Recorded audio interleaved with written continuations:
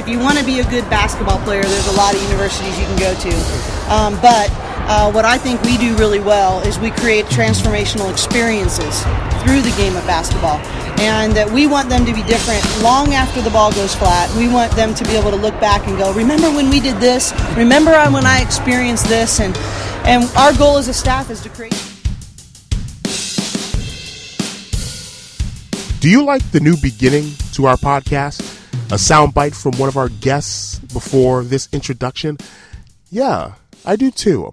This is Adeshina Koiki, and once again, you're listening to the A Lot of Sports Talk podcast, episode number 35 in your ear right now. Before I go any further, I hope all of you had a wonderful Christmas holiday as we fast approach 2018. And this episode number 35, is the last podcast of 2017 for the A Lot of Sports Talk podcast, and it's all about the hardwood. Now, the lady whose voice you heard at the very beginning of the show is the head coach of one of the top women's basketball teams in the country. The UCLA Bruins are ranked number 11 in the AP poll right now, and Corey Close is the head coach of the UCLA women's basketball team, and we got a chance to sit down with her one-on-one to talk about her team, a team that defeated then number 3 Baylor last month, before losing a fairly close contest to the number 1 team in the country, the UConn Huskies. And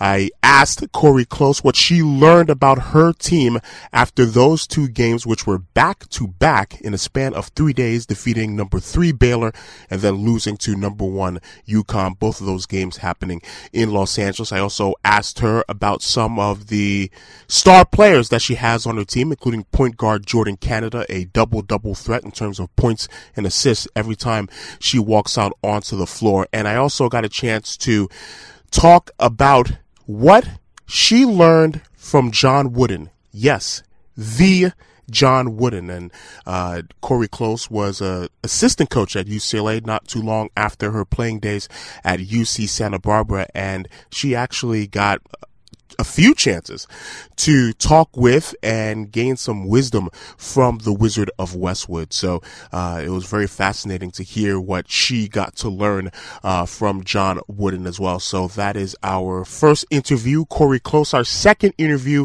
is with Jared Weiss of USA Today, Celtics Wire, and CLNS Media. He covers the Boston Celtics, and the Boston Celtics, for the most part, have been a house of fire in this Eastern Conference to begin the season.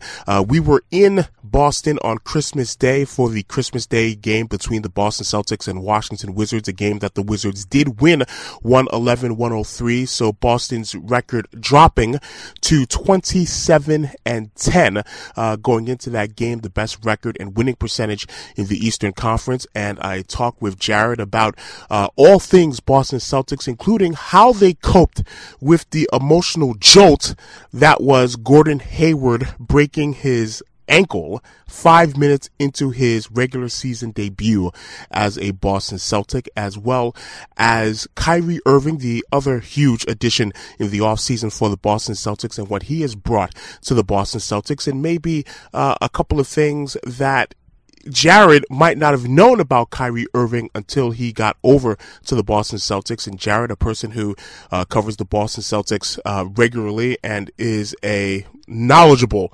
NBA fan and NBA scribe, joins us to talk about all things Boston Celtics. So Jared Weiss is our second interview. Our first interview coming up in a few seconds, the head coach of the UCLA women's basketball team, Corey Close. And to begin the conversation with Corey Close, I asked her to go back 25 years. Why did I do that? Well, the answer is coming in about 20 seconds. So Corey Close, our first interview. Then after that, Jared Weiss of USA Today, Celtics Wire, and CLNS Media. So sit back, relax, enjoy the podcast. I know you will. And we will see you at the very end of the show.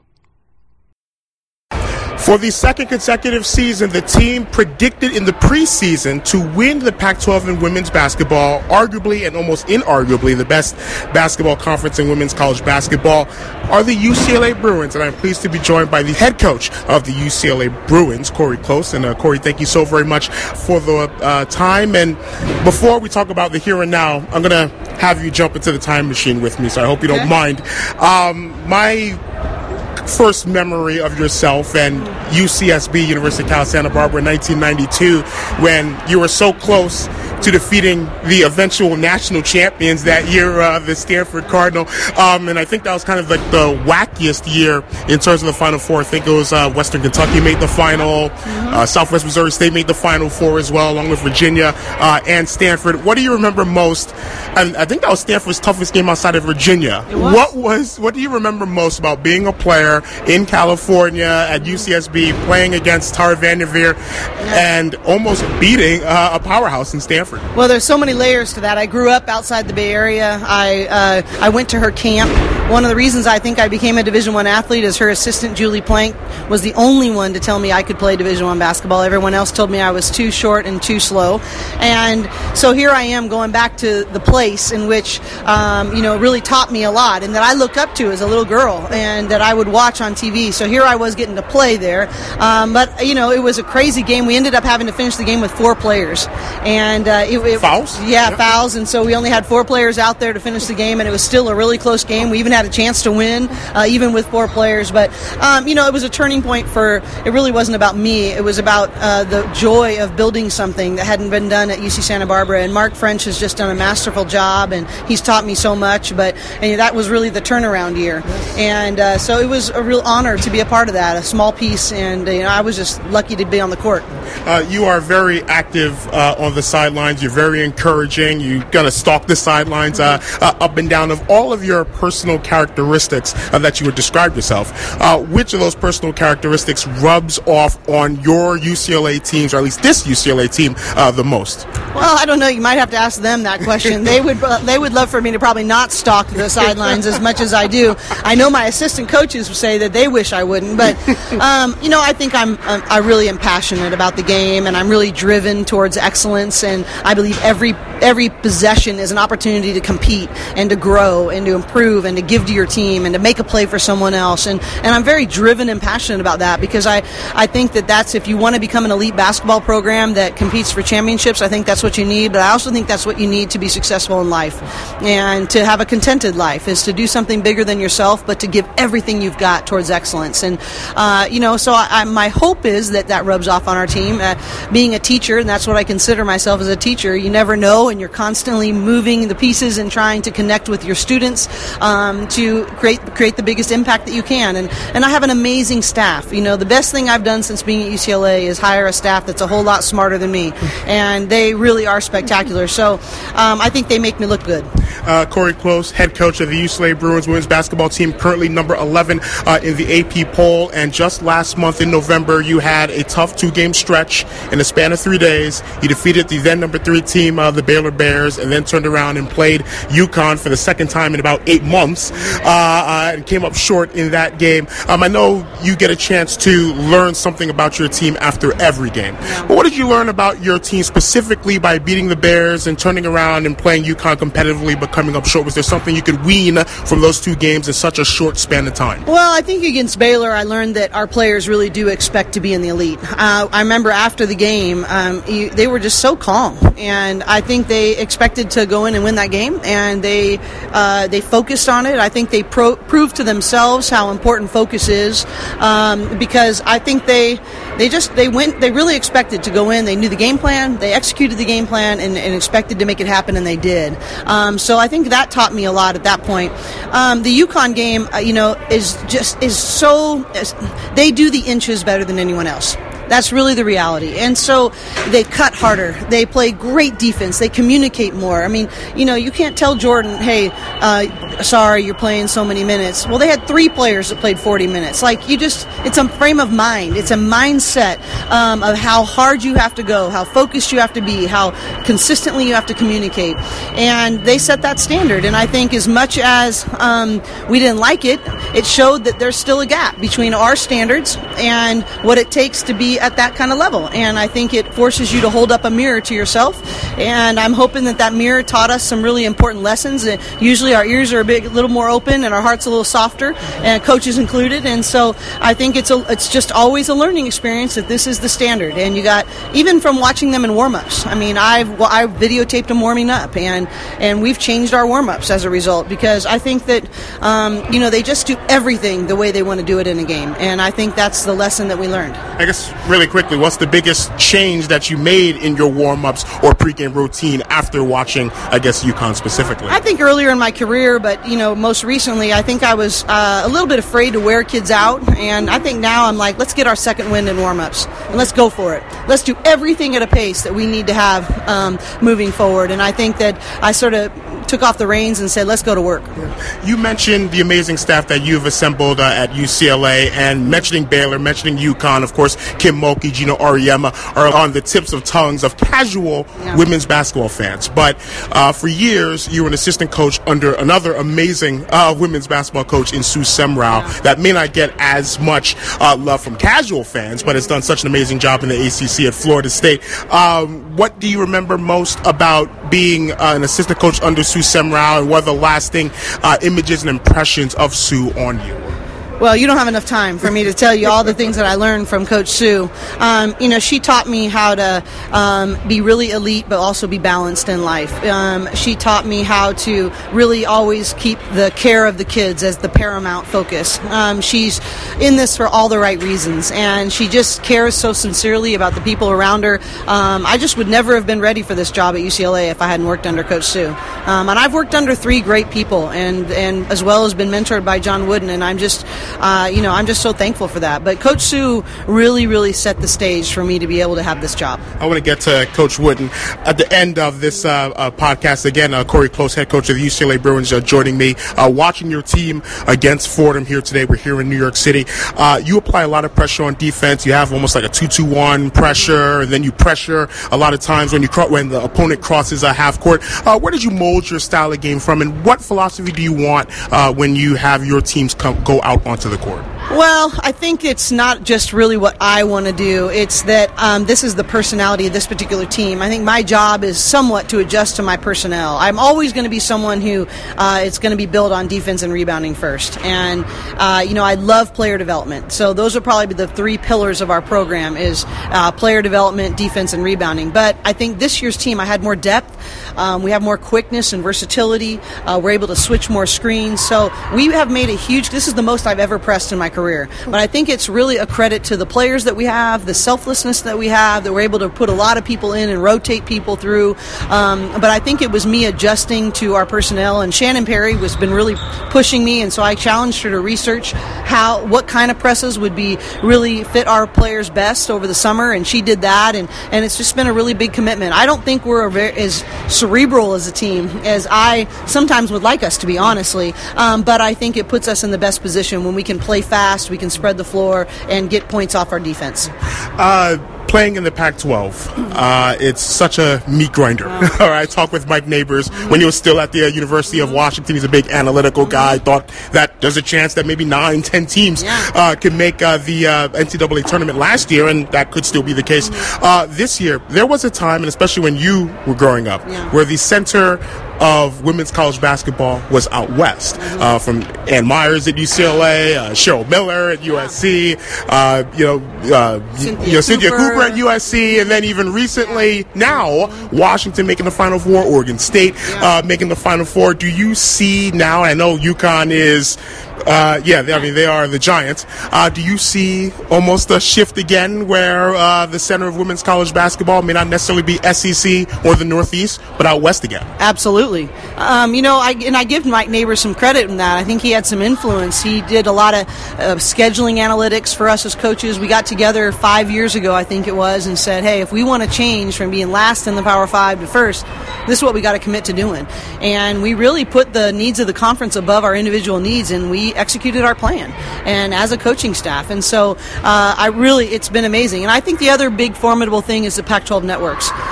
We've needed to have more exposure and to have the most amount of linear TV games on TV of any conference in the country. That's been a huge thing because, recruits want to have their families be able to see them play, and I think that's been a huge piece about keeping recruits home, keeping the Kelsey Plums home, keeping the Jordan Canadas home, keeping the, Sabrina Ionescu's home. I think that's really, really important, and, there's a lot of people who have contributed to this, but I think, number one, you can't do it without players, so we had to keep those recruits home, but the coaches in the Pac-12 are amazing. I know that they make me better every time, that I've got to make a game adjustments, whether it be halftime or the second time around or whatever it is. They really do a great job. So I think the competition just makes us rise up every single game. Just a couple more questions for Corey Close, head coach of the UCLA Bruins women's basketball team. You mentioned players, and you have players, and I don't want to disrespect so many of the other players that make your team the team that is ranked, that has been ranked in the top 10. But Jordan Canada is a double-double threat every time she takes the court in terms of points and assists, and Monique Billings as well as a terror inside. Just describe those two players and what makes those players special and what makes your team, given your players, a team that is a threat. Well, I think Monique Billings is, she's sort of everything I would have dreamed she would become.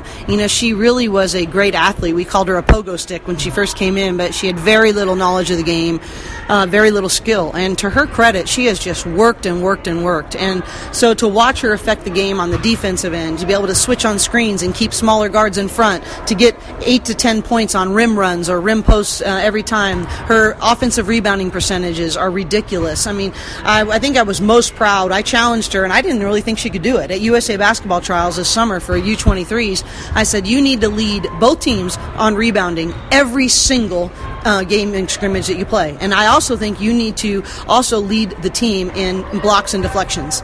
And there wasn't a game that she didn't do that. And I just think I don't even think she's close to her potential. I think she's going to be a better pro than she is a college player. She's not going to face as many double teams and the other things you can do. Her versatility defensively is going to come to bear more. And then, secondly, Jordan Canada. You mentioned, her double-double potential. You mentioned her assists. People mentioned her scoring. People mentioned her just ability to on so many skilled areas. But people don't realize, number one, how mentally tough she is, and number two, how good her defense is. I don't care if you have to switch and she's on a 6'4" person.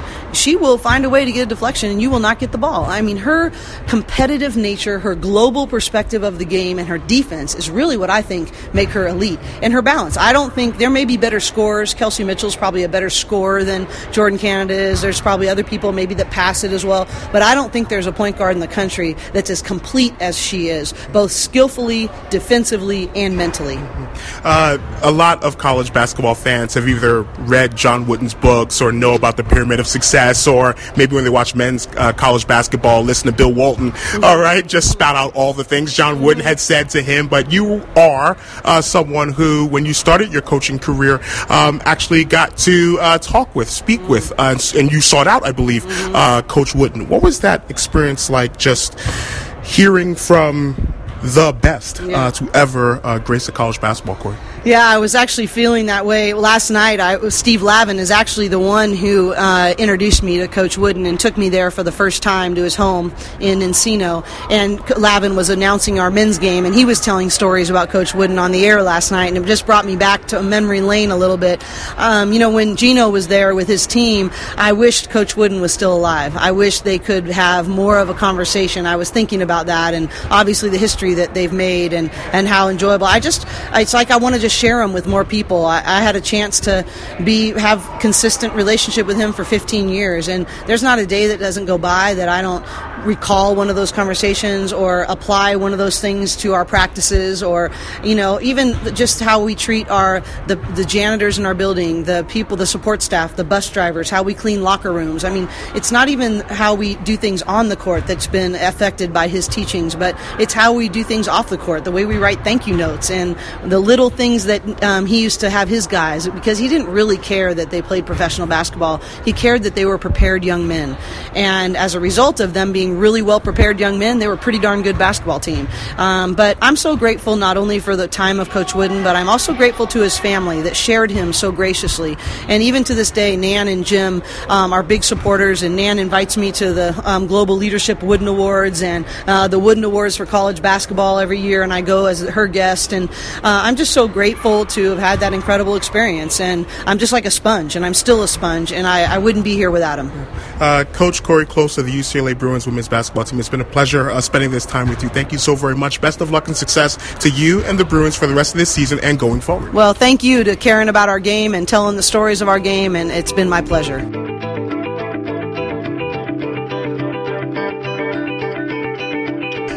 The pace setters in the Eastern Conference so far in the NBA are the Boston Celtics, who are now 27-10 after their Christmas Day loss to the Washington Wizards. We had the pleasure of being here at TD Garden and are here at TD Garden right now after the Boston Celtics game. But despite the loss, a lot of positives from the men in green in 2017 heading into 2018. And I'm pleased to be joined right now talking all things Boston Celtics with Jared Weiss of USA Today Celtics Wire and CLNS Media. And first of all, Jared, thank you so very much for the time. For those who were kind of enamored with the Boston Celtics off-season from drafting Jason Tatum, or I guess trading away the number one pick, then drafting Jason Tatum, Gordon Hayward, Kyrie Irving as well. There was all this kind of pomp and circumstance, and then 5 minutes into the season, Gordon Hayward with that nasty injury. But the Celtics since then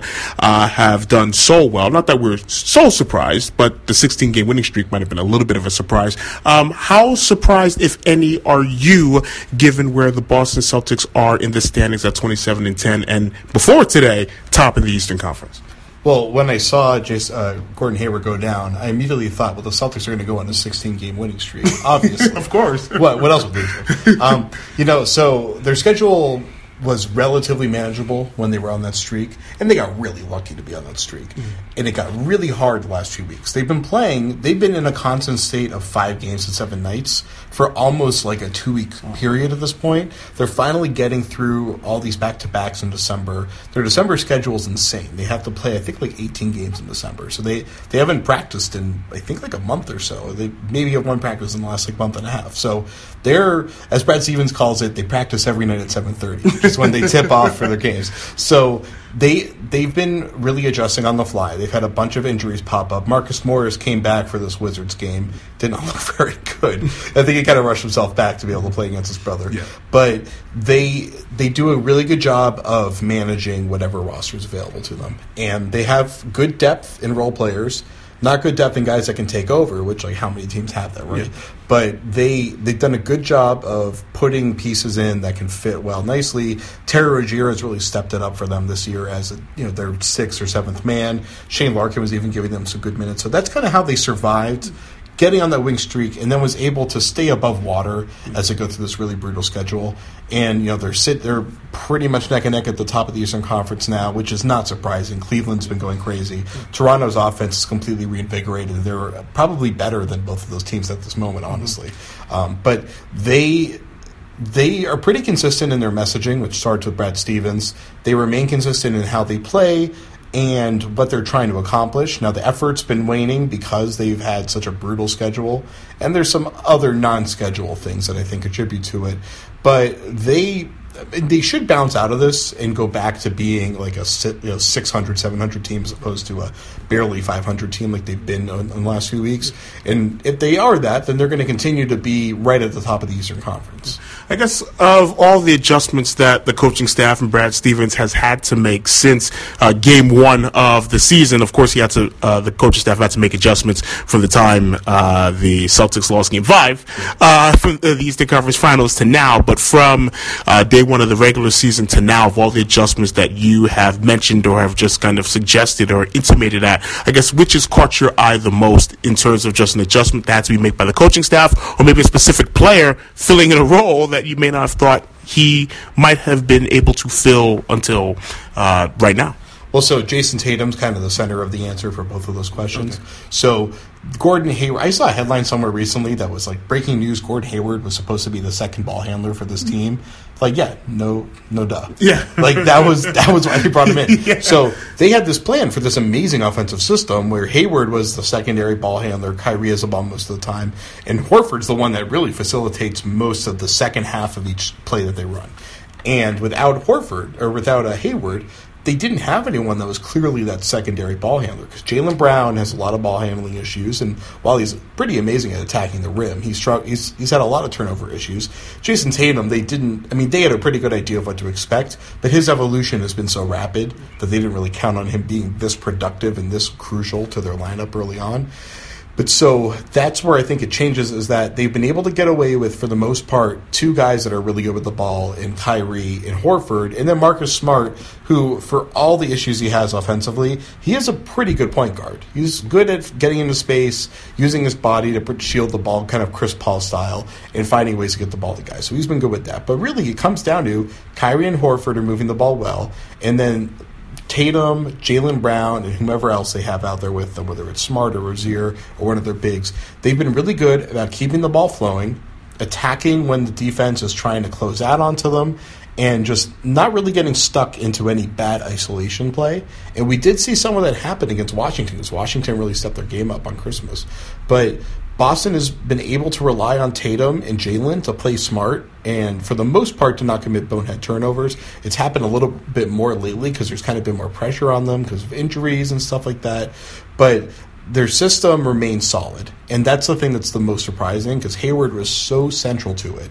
Now, it shows that next year, or even maybe possibly at the end of this year, when they get Hayward back and he's really moving and he looks really good, their offense is going to be way more dynamic than it is now. And it already has been, since their end of their losing streak, it's really stepped up to being one of the best offenses in the league. So there's still a ton of room for them to grow, and there's really a lot of room for them just to right the ship and get back to being more efficient as they move forward.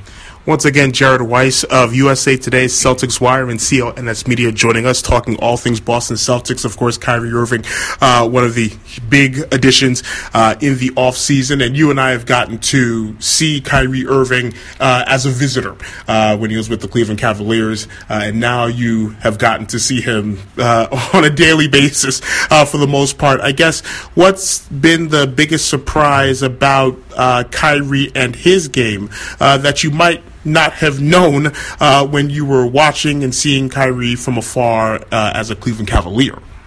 So there's a few big things. There's one is he's defending with consistency and effort, and he's more aware.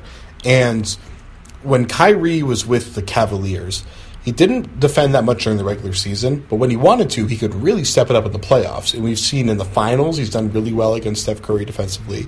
But he was never being really pushed and never really had the buy-in to play that way on every single possession every night. And we're seeing it so much more this year. And it allowed them to have an elite defense for most of the year. And that's fallen off, and they're no longer number one in the league, but I think they're still in second place in defensive rating. But he has been committed. And when you have your star committed to playing two ways, that has a huge impact on the rest of the team, especially when it's a young team. And that's been huge for them. So I think that it's not about the steals and all the big plays that he makes. And, he's been flying for some impressive rebounds, stuff like that. But he has been good at managing switches, trying to fight over screens when he used to just kind of die on screens. And he had a real reputation for when someone sets a screen on him, he just kind of sits out the rest of the play and waits for the ball to come back to him. We saw tonight, even in the late fourth quarter, he was still fighting over those screens, trying to chase down whether it was John Wall or whomever else he was on. He's been a lot more impressive with that. And I think that's been huge for him. As far as offense, it took him a while to get into his rhythm. I didn't think he was really an MVP candidate until about the 20-game mark or so, when he started to get a lot more efficient, a lot more comfortable in the offense, and then the offense really started to take off at that point. He's made a lot of great clutch plays. I think John Wall just called him the most clutch player in the NBA so far this year. But The big thing for him, I think, is that he's been a lot more steady, and he doesn't force the issue to score nearly as much as I think he did in Cleveland. And I think part of that is that he has the ball in his hands a lot more now. While he does play a lot off ball, I should say this, he may not have the ball in his hands necessarily more minutes and plays than he did when he was in Cleveland, but when he has the ball in his hands, he's more responsible for running everything as opposed to being an isolation option, aside from LeBron James. And he's not he's like running the second unit or anything like that. He's running the whole offense. And I think it's made him more patient and a little bit more responsible. And he's been really focused on limiting his turnovers, and his turnover rate's been really low this year. So I think those are two areas of growth where he's really, really shown me something that I hadn't seen from him in the past. But the way he's adapted to the Celtics system, he's playing very similar to the way that Isaiah Thomas was playing early last year before Thomas hit kind of a historic level in like January and February, where he had two of the best months scoring the ball pretty much ever. And so I don't know if Kyrie's going to have that in him coming up here. We'll see. The schedule gets a lot easier for them, so he could go insane here. But he is adjusting and adapting really fast. You mentioned the depth that this team has, but not necessarily the depth in terms of who can get the ball and who can create and who can score outside of Kyrie Irving. But today, seeing Daniel Tice score in double digits, I think, for the second game in a row. Yes, and Terry Rozier, who has hit clutch shots going back to last year's Eastern Conference semifinals against the Washington Wizards, and Jaylen Brown as well, who's had to step up in Gordon Hayward's place, and I think he's the team's second leading scorer this season as well. I guess which of the players that don't get as much attention, and I guess maybe even Al Horford gets thrown in this, because outside of those who are more steeped in the analytics, maybe Al Horford may not be as appreciated as much as those who get to see the Celtics and Al Horford, and even back when with the Atlanta Hawks, and seeing Al Horford as well. I guess which of these players, I guess specifically from the Tices to the Terry Roziers, do you see kind of expanding the role a little bit more as the season goes forward? It's those two. It's Rozier. Well, expanding going forward, that's actually a different question. But I'll just say, so far, Rozier and Tice have been those two hidden gems for them.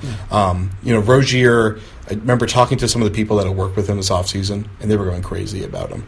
And it was more than your usual, like, oh, we had a great offseason. He was adding the things to his game that you see that he wanted to add, and he's finally getting there. And we're seeing it now more where he has like the crossover into a step-back jumper that people jokingly, but it's accurate compared to Michael Jordan, because it actually, when you watch the film, the way they move and their form looks almost identical, which is really funny.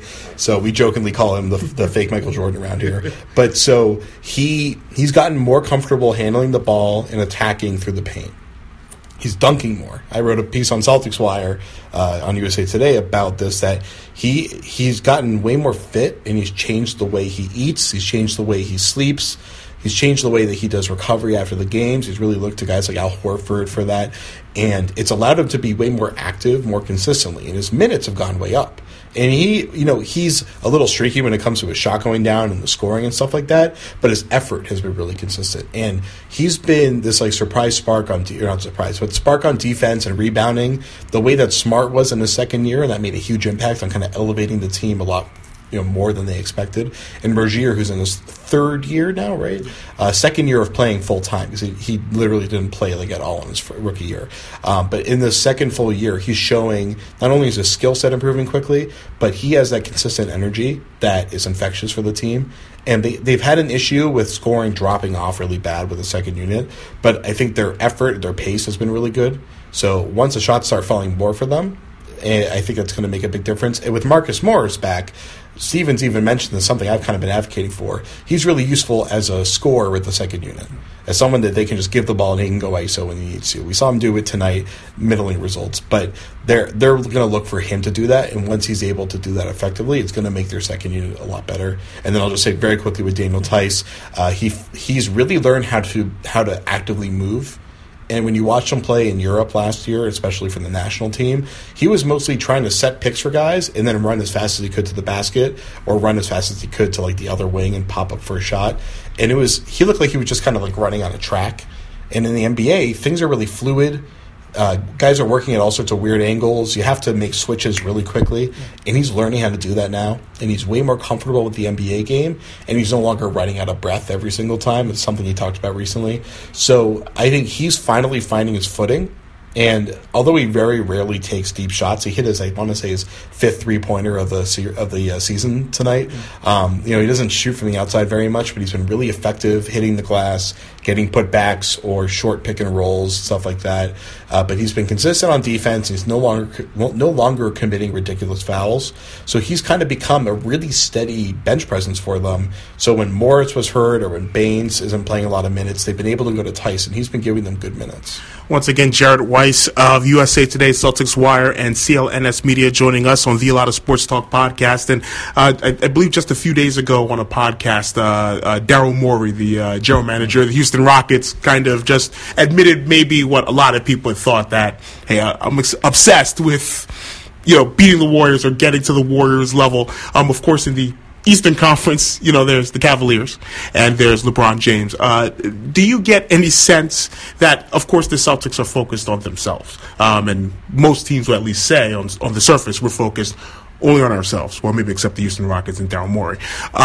Do you get a sense that while this season is going on, this is all just a build-up to the Cavaliers? Maybe, I know there's the Toronto Raptors. I know there's the Washington Wizards as well, if and when they hit their stride. That'll be tough. But do you get a sense that as the Celtics are playing and concerned about themselves, that they may have an eye, or even like maybe a half of an eye, on Cleveland and LeBron James as well?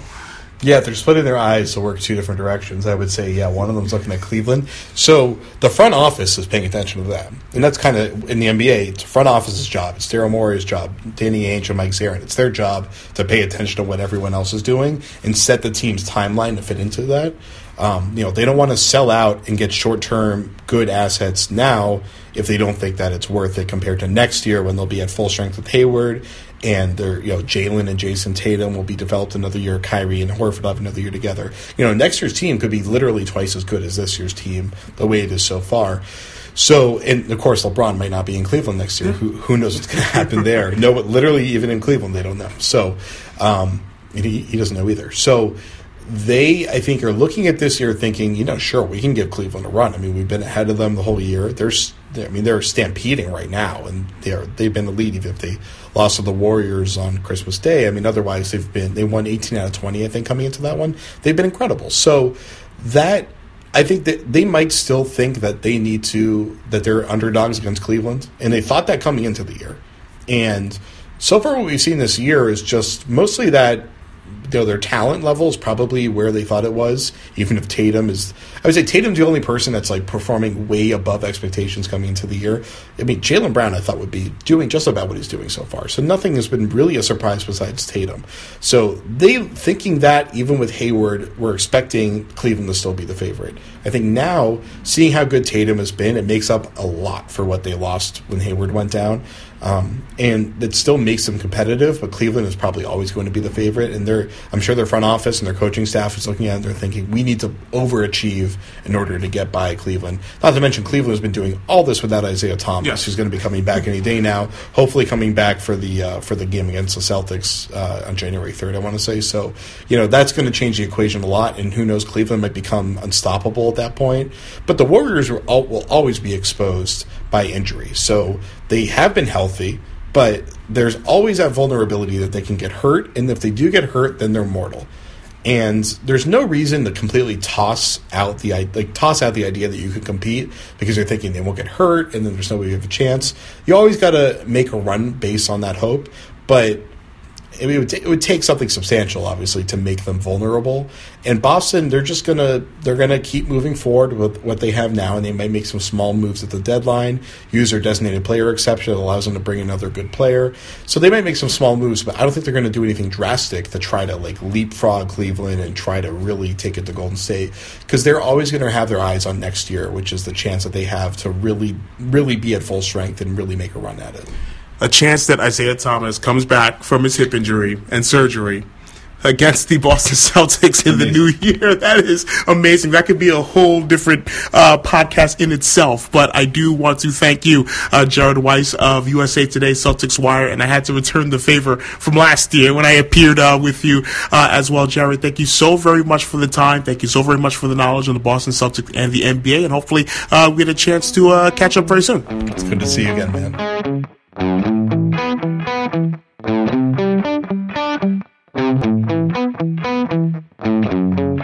Our sincere thanks to both Jared Weiss of USA Today Celtics Wire, as well as the head coach of the UCLA women's basketball team, Corey Close, for making episode number 35 a special episode of the ALOST Sports Talk podcast. It's also the last episode of 2017 for the ALOST Sports Talk podcast. Our next podcast will be in 2018. And at some point this year in 2017, not exactly sure when, I have to look it up, we celebrated 5 years of a lot of sports talk. 5 years ago, we initially launched the website, alotofsportstalk.com. And for all the people who visit the site, liked our stories, criticized our stories, spread the word about a lot of sports talk, and all the people who have contributed to a lot of sports talk as well, I thank each and every single one of you. Thank you so very much for making a lot of sports talk the business and organization that it is. I absolutely positively could not have been able to lift a lot of sports talk from literally our mother's kitchen when we initially launched the website. That's where we pressed launch to this point right now, 5 years. Thank you so very much for everybody who has listened, commented, contributed, sent in stories, sent in story ideas. It's been a great 5 years, and here's to another 5 years, at least another 5 years for a lot of sports talk. So again, head to the website, alotofsportstalk.com. What will you see there? You'll see a lot of coverage of the NBA. We are at Wizards games and Philadelphia 76ers games, so national coverage of the NBA. We have coverage of the National Hockey League. We will have coverage of the National Women's Hockey League as well, and also college basketball, men's and women's college basketball. We will have you covered throughout this season, up until and through March Madness and into the Final Four, the men's and women's Final Four. That'll take place in April. So episode number 36 of the ALOST Sports Talk podcast will come in 2018, January of 2018. Until then, have yourself a very, very happy new year. It's been fun, and we will see you next year on episode number 36 of the ALOST Sports Talk podcast. Thank you so very much for your time. My name is Adeshina Koike, and we will catch you very, very soon. Or I can make that kind of stupid joke. We'll see you next year. You know why? Because we will see you next year. The next time we see you will be next year. Thank you so very much. Adeshina Koike signing out. You take care.